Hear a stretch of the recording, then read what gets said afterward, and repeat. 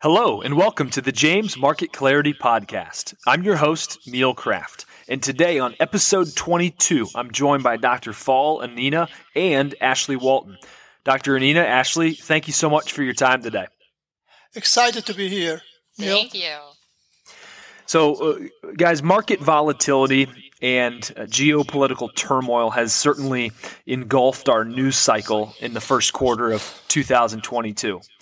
Today, we're going to try to discuss how we got here with Dr. Ainina and what to do with this from Ashlee-Walton. Dr. Ainina, let's start with you. A few headlines that we've come across lately mention the term stagflation. Can you talk about that a little bit? Thank you, Neil. Well, stagflation is a combination of two words, stagnation and inflation. Stagnation means low economic growth, and inflation is a rising in prices. And this is similar to what happened in the 1970s with the OPEC embargo. But the question is, what is high and what is low? Okay. In the end of 1974, the CPI, the Consumer Price Index, was 12.3%. The unemployment rate was 7.2%, and the GDP was negative minus 0.9% year-over-year growth. Today, the numbers are different. The CPI, which is inflation, is 7.9%, unemployment rate is at 3.8%, and the GDP last year, the growth year-over-year was 5.6%. So you can see there is also a number that economists compute called the misery index. If you add the inflation number and the unemployment number, you will get an index called the misery index. The misery index in 1974 was 19.5. The misery index today is 11.7%. Oh, wow.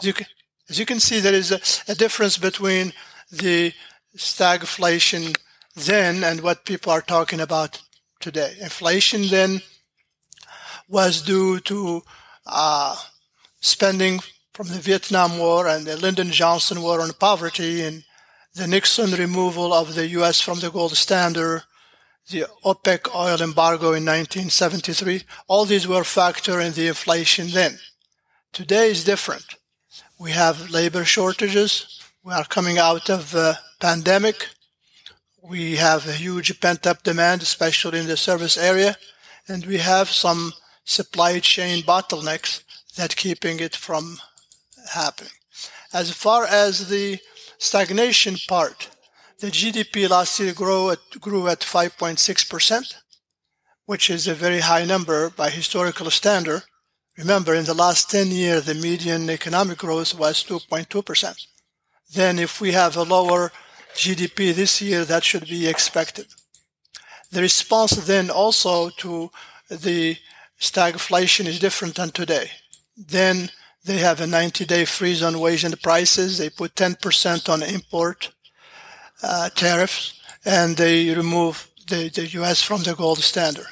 Then the Federal Reserve Chairman, Arthur Burns, basically increased the money supply. Today, Chairman Powell is trying to tightening it. All these are factors that make this different than what you see 40 years ago. Wow. Okay. That's very helpful. Thank you so much. It's obviously terrible to see such turmoil taking place in Ukraine right now and lives that are being lost. What's led to this point? You know, what effects is the conflict having on the market currently? Well, the human toll of this war is terrible, incredible. The conflict traces its root basically to the decision of Ukraine to have more relation with the West, European Union and NATO, and trying to get away from Russia, a nation with which it has close relationships since the Middle Ages. Basically, these tensions started in 2004 with the Ukraine Orange Revolution, when the Ukrainians want to move to be more realigned with Western Europe. And in 2013, the Ukrainian leader Viktor Yanukovych, who was close to Moscow, reneged on some pact with the European Union, and a lot of people went to the street, and he was overthrown in February 2014. And that started the new relation between Ukraine and Russia. Russia is a significant oil and gas producer. They have 10% of world production. They have 30% of European gas consumption. They also, Russia and Ukraine are responsible for 30% of global wheat export. And Ukraine has 15% of world corn export. And both are significant producer of grain and fertilizer. Rising oil and gas price are driving an already global high inflation. Rising food costs will also drive inflation, even though the food costs are a small part of the CPI, the Consumer Price Index here. The impacts are clear. It's going to be a rising inflation and more uncertainty about the Federal Reserve reaction to these inflation numbers.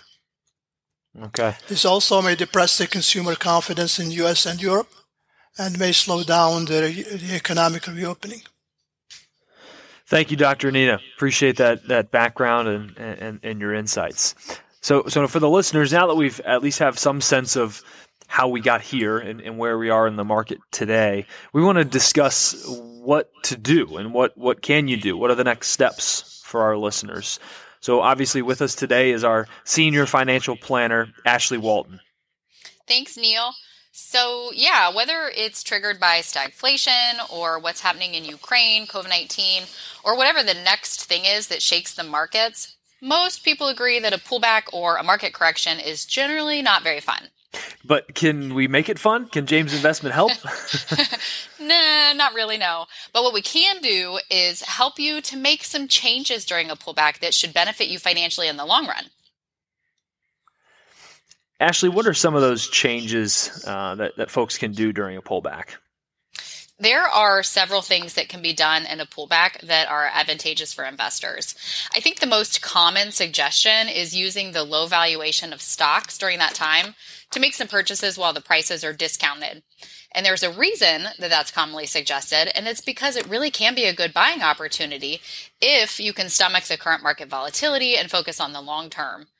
Keep in mind, though, that it generally doesn't make for good returns if you just sit with cash for long periods of time, waiting for that perfect time to buy in, because you're likely going to miss a huge amount of returns that way. Now, I'm going to play a little bit of devil's advocate here. What if our listeners don't have those liquid assets, or maybe just there isn't a ton of cash sitting on hand? Yeah, there are a number of ways that people can buy into the market while things are on sale, if you will. Probably the most obvious is if you have more cash in your savings than you need for your emergency savings and any planned upcoming expenses, since you don't want to use that cash. Sure. But if you don't have any extra cash, that doesn't mean stop listening. I have had many clients in my life that didn't realize their 401k was a stock market investment. Now, you have to choose the investments in the 401k. So if you pick bonds, for instance, then it wouldn't be. But yes, your 401k should and probably is at least partially invested in stock market investments. The market might be low for a few months. No one has a crystal ball to know for sure, so it might be a good time for you to increase how much you're contributing to the 401k each pay. This is especially beneficial if the market continues going down for a while, because you might get an even better price with the next contribution or even the one after that. So do you have any more specific examples or ideas that our listeners could consider?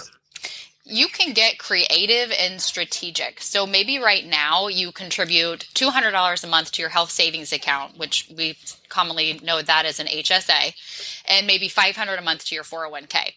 HSAs are usually just kept in cash, so maybe you pause your HSA contribution and you add that dollar amount to your 401k contribution instead for a while. You, of course, have to consider factors like what the maximum you can put into each plan is and how much medical expenses you plan to pay from the HSA. But just to give you ideas, sometimes there are ways to switch things up a little to get some money into the market during that pullback. Right. Or a similar example of this is timing your traditional or Roth IRA contribution.